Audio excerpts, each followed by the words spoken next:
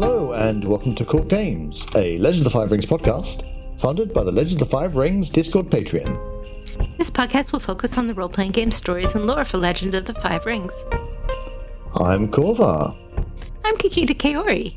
This week we're going to continue our discussion from our last episode about the tribal contracts, the familial and tribal social contracts, and we are going to go on and talk about the governmental social contract, because this is the one that feels like it's the most powerful for L5R.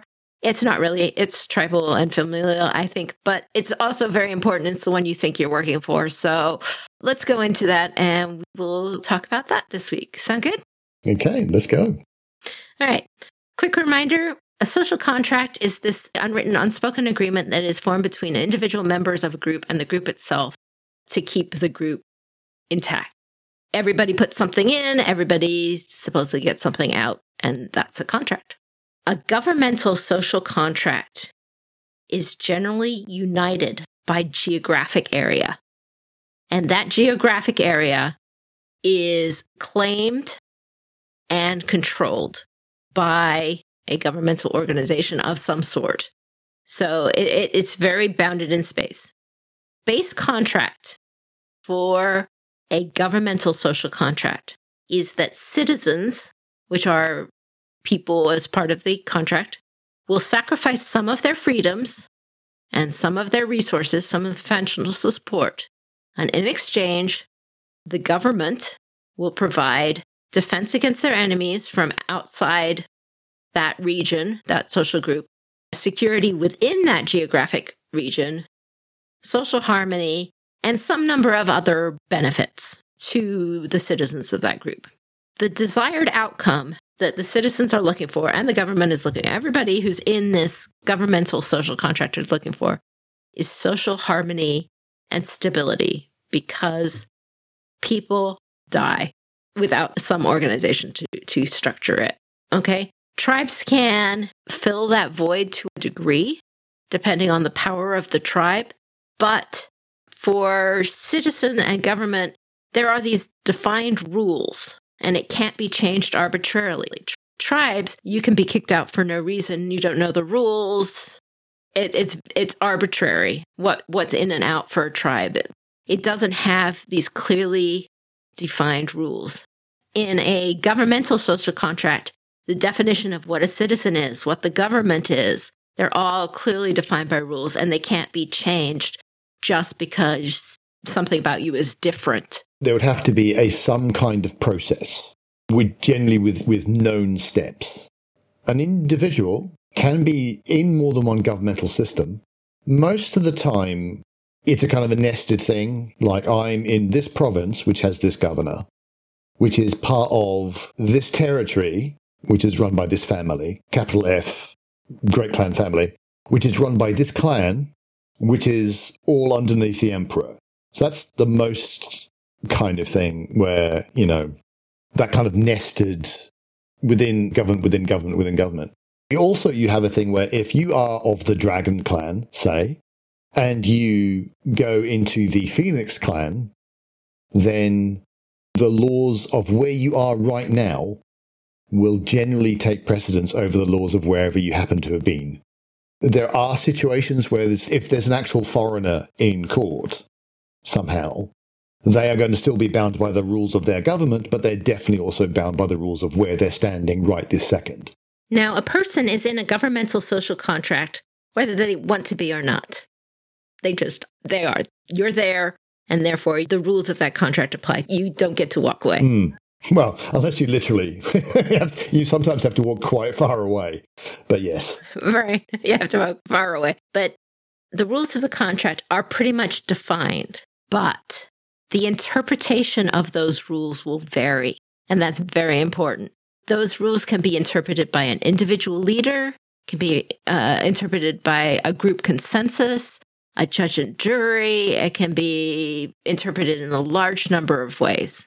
And by rules here, I want to be clear that I'm not talking laws. Laws are a subset of the rules, but not necessarily all of the rules. You can break the rules of the government social contract for the area you are in and not have broken any laws. especially if there aren't many written laws to begin with. I mean, Rokugan particularly, you get the feeling that it's quite a legalistic society defending. Mm-hmm. In some things, pretty much everything is indeed spelled out. Some places it's not quite so spelled out. Rokugan, I think, has more spelling out than a lot of places. Yes, and it's just important because in modern society, we've gotten laws pretty much for all of it, and then some. But in a society where the governmental organization is the friendly dictatorship, or not so friendly dictatorship, of Dictator Bill, then the rule is don't piss off Dictator Bill. And the interpretation of the rule is whatever Dictator Bill says. Or worse. And that's it. Whatever the person doing the interpretation thinks might annoy Dictator Bill. Exactly. Yeah. So it might not be very complex rules, but they're rules. All right? They just aren't written down, and you might not agree with them, but they're the rules that apply in the place you are in, and you have to conform to them whether you like it or not, and you can't leave. Well, unless you actually leave the whole area under the control of Dictator Bill. Because of these limits, they can be very, very arbitrary, and arbitrary can mean harmful for the citizens. So that is why these rules get turned into laws. It's for the protection of the people within the region generally. And also, it's because part of the point of a government, as opposed to a tribe, as opposed to a family, is that stability, not just social stability, but knowing that if I do this, this is going to be the outcome. I know what works and what doesn't. I am assured what's going to happen tomorrow. I can make plans for the future. I can make investments, that sort of thing. Because when things become very arbitrary and no one has any faith that they know what's going to happen tomorrow or how that law is going to be interpreted or how people, whether what I do, what my job is that going to be illegal tomorrow? I don't know. People start acting in ways that really aren't good for society as a whole. They become very conservative, small c conservative, very risk averse. They don't try stuff. They hoard because they're not sure what's going to happen tomorrow. And one of the things a good government can do, or a functioning government, because functioning is not quite the same as good, let us be clear on that, Right. is being certain, that certainty, that confidence of what's going to happen tomorrow. And that's super important. And that's one of the parts of the contract that's really not written down a lot. That's one of why arbitrary stuff can be bad, not just for the individual citizen who's suddenly discovering that what they've been doing for the past 7 years is now suddenly illegal. And that's bad for them, obviously. Or it's arbitrary because that particular judge is picking on you. That's bad for you as an individual. But for the society as a whole, it's really bad because now you don't know what's good and what's bad. And so now you stop trying.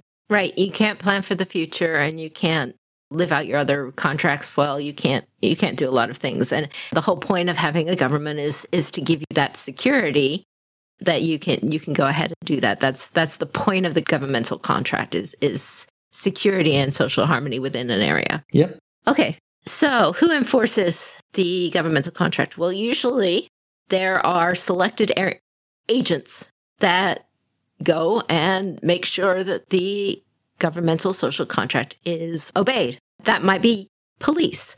In general, a government, because it is providing defense, has a military unit to do the defending, but they'll apply it internally as well as externally. But also tax inspectors, bureaucrats who, the people who inspect weights and measures, the people who check for hygiene standards and things like that. That is also a means by which these rules are enforced. And you are a samurai. And so that means generally that's your job. That's what you get to do. Part of it, yeah. I mean, that's, within the governmental organization overall, because you are on this upper part of it, when you're playing as samurai in L5R, you're going to be doing the enforcement. So, if you want to do it well, you can't do it arbitrarily, because we just talked about why arbitrary is bad. This is certainly true of the very common Emerald Magistrate campaign. It is straight up written into it where you are enforcing the law, and this is why. Not necessarily is we people have argued whether or not the society is worth defending in Legend of the Five Rings. Mm-hmm. Is Rokigani society worth defending? This is how and why a particular character will probably think it is. Mm-hmm. Because otherwise it'll be arbitrary. Yeah, absolutely. So that's how the government enforces citizens to fulfill their part of the social contract. On the citizen part of the social contract, if the government is not fulfilling their part of the social contract, their first defense is usually redress from a higher authority in the government. So the government is usually made up of different tiers. Each tier of government oversees the tier below it. So if you are below and you are being oppressed by a government functionary, agent of the government, as it were, the first thing you could do is go to that agent's superior and say, this person is not fulfilling his part of the social contract. He is being oppressive, and that is not in our social contract. We then have the right, and yes, rights come into it there, to not be beaten up by the people picking on my village. And that's very legitimate. The government is structured to do that. That's part of the point. Bringing it back to the Emerald Magistrate campaign, that is also, you're not just enforcing rules top down. It's entirely reasonable. If someone comes to you and says, this bad thing is happening, this person is doing these wrong things, you have the authority to look into it. Please do. So that is also an aspect of what you're doing. Not just the top-down stuff, but the bottom-up stuff. The most information we have about the commoner's lifestyle throughout historical Japan is reams and reams and reams of complaints from villagers. Yeah. Complaining about their lords or, complaining about people to higher authorities. Yeah. Because it's an important paperwork and it ends up being kept. Yeah. Or, it was considered important at the time and therefore it was kept. And that's where we have a huge amount of our understanding of commoners' lifestyles is just how these complaints. About the only time, unfortunately, about the only time that the people in charge felt the need to write this stuff down about the commoners. Exactly. Because otherwise, obviously, everybody knows. Well, it's not even that. So why would we write that down? Oh, my God, they're farmers, which is a terrible attitude. And how dare they?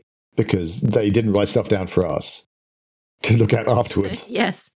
Anyway, if the government is not fulfilling any of its functions properly and redress isn't working, that is when you get rebellion. And that is when the bulk of the citizens declare the current governmental structure is no good and replace it with a different governmental structure. It must be said, just as there's different levels of government, there's different levels of rebellion. Because you can have things like a group of villagers saying, we are not going to pay our tax and we are not going to work in the fields until this issue is redressed. Right, so they're not actually trying to overthrow the entire government of the country or even their region. They're just saying, we're not getting what we should get out of the social contract. So we're withholding what we should give under the social contract until that changes. So you can actually have things that, it's a peasant rebellion, but they're not attacking the castle town and they're not trying to murder the daimyo. They're just having a sit-in protest or they're refusing to work. That happened a lot. That happened a lot in Japan. But obviously, again, there's also attempts to overthrow absolutely everything. That is also sometimes a thing that can happen. Right. So basically, when there is a rebellion, ideally, the end goal of a rebellion is to change the system of government one way or another, especially if it gets violent. Now, note, that could be for the worse.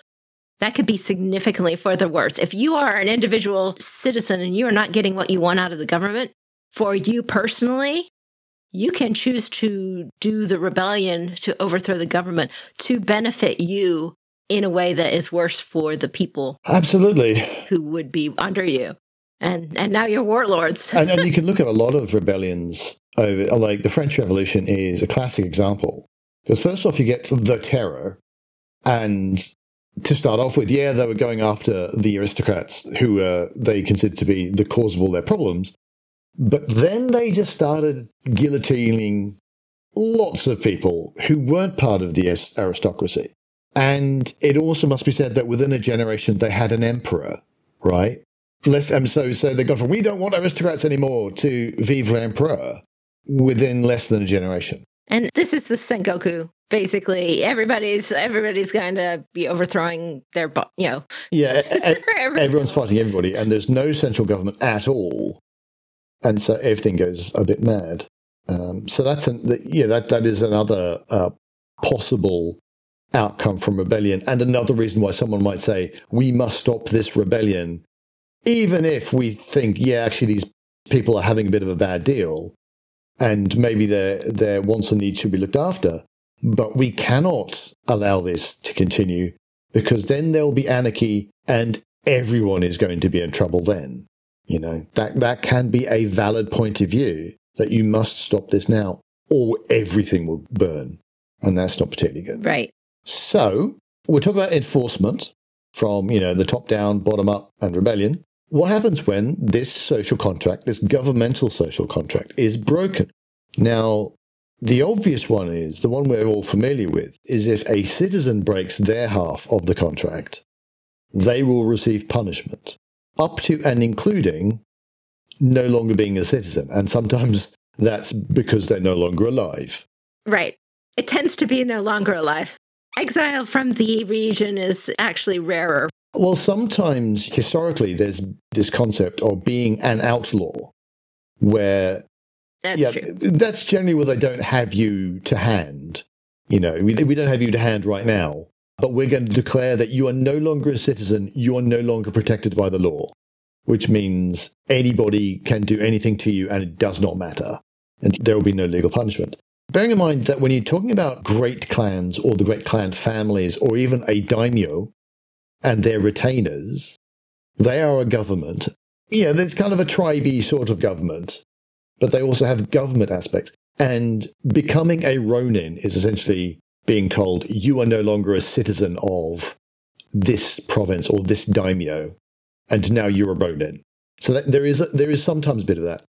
Also, when you are imprisoned or you become a slave laborer in the mines, you are effectively not a citizen. That's another kind of absolute ultimate is you're not a citizen because you're dead. Sometimes you're not a citizen because you're in exile. That doesn't happen too much in Rokugan, although historically there were cases of exile, but that was mostly noble who tried to overthrow somebody. So you get to live on this tiny, tiny island for the rest of your life, and just so you can't bother anybody. Doesn't tend to happen if you're a commoner. They tend to go for the, you're a bit too tall, take the head off. There you go, better. But you can also receive other sorts of punishment as well, ranging from fines to corporal punishment to all sorts. Now, in Rokugan, there is a caste system, and you can think of caste systems as being degrees of citizenship. So you can be a full citizen, a half citizen, and it's still part of a government structure, but the government acknowledges if you are this class of citizen, you get these rights and privileges. If you're this class of citizens, you get these rights and privileges and, things you have to deal with. So you could have social moving down or moving up within the structure as another enforcement mechanism of the government. Historically, as we know, the very lower class, the grave diggers and the leather workers and the butchers, Burakumin, you could be sentenced to effectively that social class. You could earn your way back out. So you weren't born into it, because there were the people who were born into it and they're stuck there. It is theoretically possible to be sentenced as a criminal matter into that class, which came with the possibility of getting out of it again. But I don't think it was very easy. It wasn't easy, but you could technically work your way out of it, even if you were born into it too. But that's just like you could, a Ronin could become a samurai. Ronin is a whole separate thing. You could even, as an Ashigaru, you could become a Uji samurai it's not easy, but it happened. Hideyoshi is like always the example people use. He was from he's a commoner becoming a samurai because of how he was able to work within the government structure, albeit the military side, but, of the Japan that was. Yeah. So anyway, changing social class is another way to enforce the citizen side of the contract, I guess. So that's if the citizen breaks their half of the contract. What if the government breaks their half of the contract? Well, obviously, just to reiterate, you can appeal to a higher level, which sometimes there can be judicial review, which is effectively if the law is considered to be above that level of government. Like, the law is not above, in Rokugan anyway, the law is not above the emperor. We know that much. Although the emperor is bound by traditions and such, but there isn't anybody who can say, the judge has ruled you cannot do this. Pretty much everyone underneath the emperor, there is someone who can say, the law says you must do this, or the law says you must not do that. So if you can appeal to someone who is that authority, that is the thing you can do. It is possible, if you feel the government has completely rejected its half of the contract, you can leave. But that can involve walking a very long way. And the final thing can be rebellion, which can be torches and pitchforks, but it can also be secret meetings in basements. Or it could be, we're going to set up our own warlord and army and we're going to conquer another region. It could also mean trying to infiltrate the government and sneakily replace people with people who think as you do. There's a bunch of different ways. Mm-hmm. But basically, you're changing the government structure itself. Working towards it anyway, whether you may not succeed. Right, in a way to one that favors you. Yeah. Now, interestingly, I think this is very interesting in relationship to Alpha 4. Organized crime is a social structure, just like the other ones, and it has a social contract. And it is a governmental style social contract. It has a tribally aspect to it, but yeah, once they get beyond a certain size, yeah, it starts becoming government-y. It's bounded in geographic space, almost always, right? So it might be running the city or something. There are rules that you know, and if you follow the rules, then you get protection. And if you don't follow the rules, then enforcers will come and break your kneecaps. The exact mathematical opposite of protection. Right. You don't get a choice on whether or not you're part of the organized crime tribe. Well, there's often an initiation. Maybe I'll back it up. The organized crime gang itself is somewhat tribal. The people who live under the organized crime regime are not part of the tribe. They are living under a government run by the criminal tribe. This is like the shopkeepers who have to pay protection money. Exactly, things like that. They don't get an option as to whether or not to pay protection money unless they want their shop burned down. Right. Or the firefighter gangs, or the Yakuza who have taken over the drug dealing in the city, or, things like you don't get a choice when you are a person living in that area. Yeah. About the criminal element that's over you. You just get to be told what the rules are, and if you don't follow them, you are hurt. You are in trouble. Now, how do you advance in such an organization? Well, first you have to be initiated into the criminal organization itself, usually by doing crime. And then how you advance in that depends on how well you follow the rules of the organization and your enthusiasm for the organization's goals. So the rulership of the criminal gang, that all is tribal. How are you at focusing on its goals? But for everybody else, it's under a government that's run by a tribe, if that makes sense. Yeah. Just add on an extra tribally kind of layer on top. It's a very common trope in, I wouldn't say samurai fiction, because we're not talking about samurai at this point. But if you look at things like Zatoichi, Lone Wolf and Cub also deals with the criminal organizations and the gamblers and stuff. There is an aspect where if you are one of the gambling types or one of the criminal types, that you should be able to go into the territory of another gang. Like if you go to a different city, if you behave yourself and you announce yourself to the local Oyabun and you follow all the rituals, there is a kind of fellowship there. So there is a sort of tribal, if you belong to us, you belong to all of us. But like you say, if you're just one of the shopkeepers in that area, yeah, it's effectively a form of government for whom there really isn't much recourse. There isn't anybody, I mean, technically the police, but that can be very dangerous, or the magistrates, but that can be quite dangerous. But there isn't anyone within the criminal organization generally that you can say, could you please stop these people from doing what they're doing? Although, again, you look at the Yakuza, the actual real-life Yakuza, they kind of are like that.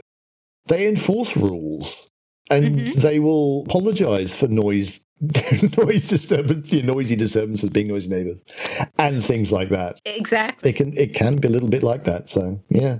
Right, so that criminal government structure, it can have those appeals because the alternative, if you are a shopkeeper living under a criminal regime, and especially if you can't call on another government structure like the magistrates to do it, is to rebel. And that happens. So then the shopkeepers band together and they say, okay, we're going to rebel against this structure that has been controlling us. Or they hire this blind masseuse guy who is surprisingly good with the sword that he keeps in his cane. Or 7 convenient Ronin. Yes, 7 convenient Ronin who just happened to have shown up. Yeah, exactly. That is that story, is the tribal, so the villagers in the 7 Ronin are not part of the government that's ruling over them. I'm sure there are structures inside that government for how you advance and stuff that's more tribal, but they are rebelling against the governmental structure that's forcing them to give up all their food and beating them up and stuff because they don't want it anymore. That's the 7 Samurai. So anyway, So you might end up playing with that structure. So I thought I'd mention it. All right. Final section I wanted to talk about with all of this today is we have Rokugan. So there is government type social contract in Rokugan. Okay. Government social contract. But we have to, each one is different. So in the United States, we have a social contract involved, that's kind of stated in our Constitution and all the rules that apply, but it involves voting from all the citizens to put a government structure above us that then creates the laws by which we follow, and we agree to follow them, and then those cases are judged. And there is an assumption that the law trumps everybody. Right. No, there is a rule of law that applies to absolutely everybody. And even the tippy-top person of the structure is subject to the law. Right. So that's, at least in theory, our governmental social contract. And every country has a little bit different of them. And we're not, I've had enough politics talking this stuff already. But in simplifying all of this down into trying to codify it for the game, I find it as useful to have a written, stated, clear social contract that describes the government side, at least, of this whole thing, right? Especially if I've got my players trying to be samurai, because they're on the government side. They're on the upper end of the social contract here. This is not stated anywhere in the materials. That's not a common thing role-playing games have, but it helps. So this is the one I use. In return for the obedience, the portion of freedom and taxes that the government of Rokugan takes, okay? The government offers protection from your enemies, defense against spirits of other realms, and prosperity for lands, okay? And in my storytelling, I use this as, I say this is the code by which the samurai was set up at the dawn of the empire. So when the kami came to Earth, right, and Hante met Sapun on Sapun Hill, he came into an agreement with her, saying, me and my brothers and sisters will offer protection from your enemies defense against the spirits of other realms, and prosperity in your lands in exchange for you serving us and supporting us. Okay? That's the core social contract. All right? If you take those three clauses, it breaks out into the three kinds of samurai in L5R. So protection from your enemies. That is the Bushi. If you are Bushi in L5R, your job by the social contract for the whole world is to protect the people of Rokugan, protect the citizens under this contract from their enemies. Okay? In your government structure, that's you're a fighter. That's you protect them from the enemies. That could be with your sword. It could be with other means, but that's your job as a Bushi. If you are Shiginja, your job is to defend the people from spirits of other realms. This could be by appeasing the kami. This could be, offering things to the fortunes to make them happier. This could be, fighting off Oni from Jikoku who's crawled through. It could be anything. In a world where mental illness is actually fox spirits playing tricks on you, that's a Shiginja job to do. You're supposed to defend against that. That's your job in the contract. And the third part of it, and this is where people have a hard time with it, is the prosperity of your lands.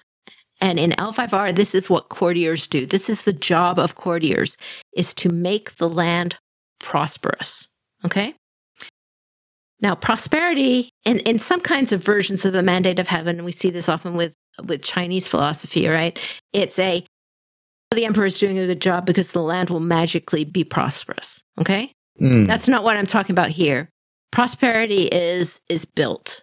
And the courtiers are in charge of making sure that prosperity is built. That could be through trade. It could be done through negotiations and keeping the peace as opposed to protecting from enemies. It could be done through building public works. It could be done through roads. It could be done through keeping track of everything and making sure the right people get the right resources to build that. It could be from proper planning for the future. Planting trees for your grandchildren. In the end, the job of courtiers is to build the prosperity of the land. So Bushi, Shiginja, Courtier, which are the three fundamental ways that L5R breaks down its classes. And you, as a samurai, inherit from the kami, from the founding of the empire, the contract to provide these things to the common people, to the rest of the world, in exchange for the support and obedience that you get from them. So that's your job. So when I say mandate of heaven, that's what I mean by mandate of heaven. It's the social contract that founds the samurai class. Yeah. And this can also lead in the kind of Confucian ideals of Japanese society, certainly, especially the Edo period, which a lot of the society of Rokugan is based off, where the idea is if everyone plays their part and listens to the people who are in charge, and so the people on top are looking out for the people below them, and the people below are doing the right thing, playing their part, playing their role, everything will be harmonious and everything will work fine. Like there's there's an analogy of like an orchestra where there is a conductor and there are, first violin and second violin. There's a hierarchy and you have to follow the leader. Otherwise it's all anarchy and nothing gets done. Whereas if everyone plays their part, plays their role, no matter how glorious it is or inglorious it is or menial it is, then you get harmony and everything works lovely. Now, whether this is true in practice is a whole other question. But that's the philosophy. That's the belief. Right. And that is part of this idea that the samurai, who have a lot of power over a lot of people, they are supposed to be using that power for the benefit of the people as a whole. And these rules, they're not the same as laws. We've talked about the little difference between them. Bushido, then, is the rules for samurai. That's the things that if the samurai is doing all of their things the way they're supposed to be doing, yeah, they are following the rules of being a samurai, as in the rules of being a bushi for what I talked about, bushi shigenja courtier, then they're doing their part, and the land and everyone will be stable and peaceful and prosperous. But people don't follow the rules, and therefore it never actually really is that way. So take that to it. You are a samurai in L5R. Okay? Yeah. And there's a peasant rebellion going on. Why should you put down the peasant rebellion? This is an oppressive regime overall, or at least there's not a lot of freedom. Well, are the peasants rebelling against a lord who has broken their parts of the social contract? If the lord has not broken their social contract, then the peasants are breaking their part of the social contract. Just as if you go into a city and there's rioting going on, but there's nothing that has triggered that riot on the part of governmental authorities, it's just people rioting for, let's just say, a neo-Nazi riot, a neo-Nazi thing. Or when the football teams... Or when the football teams... That happened recently, didn't that, in England? I don't... Yeah. Right. We've had football teams and they've just kind of gone crazy. Depending on whether or not they win or lose, they just go mad. Right. Yeah. So the society hasn't broken down because the football game was lost, but there was a riot. All right? If the lord is filling their part of the social contract, but the peasants are rioting or are rebelling, then you as the samurai, are coming in to stop that and put the social contract back together. If the lord is oppressing the peasants, though, they are breaking the social contract, and your job is to get things back to base and maintain the contract fairly for both sides, if you are a good samurai and trying to do the best thing. Yeah. There. So hopefully that's an answer you can take back to your players. Hopefully we gave you some language, some things to talk about, and I hope that this was some benefit for you, because we just talked a long time about it. So that's been our topic for now. This has been talking about the social contract theory and how that will apply to ROCGAN. And like has been said, we hope you find this useful. We'd like to call out our sister podcast and our Patreons. We'll call it To Fortune and Strife, our affiliated actual play podcast, currently on medical hiatus. And we must also shout out our friends at D20 Radio, who have a huge amount of role-playing game related podcasts. So there's something in there for anyone at D20 Radio. Our content is funded by the Community Discord Patreon, which supports our editing costs, as well as our website, where you can see and store some longer-term information, summary of our podcasts, the results of our competitions that we've had, one-page adventures, all kinds of other RPG tools, and more. For our patrons, we will have special bonus content like Adventure Seeds, Early Access, and other things as we think of them. Online, you can find us at courtgamespod.com, at twitter.com/courtgamespod, and on Patreon at patreon.com/courtgames. But that is it for us this week. This is Kakita Kaori. May the fortunes favor you. And I have been Korvar, and until we meet again, keep your jade handy.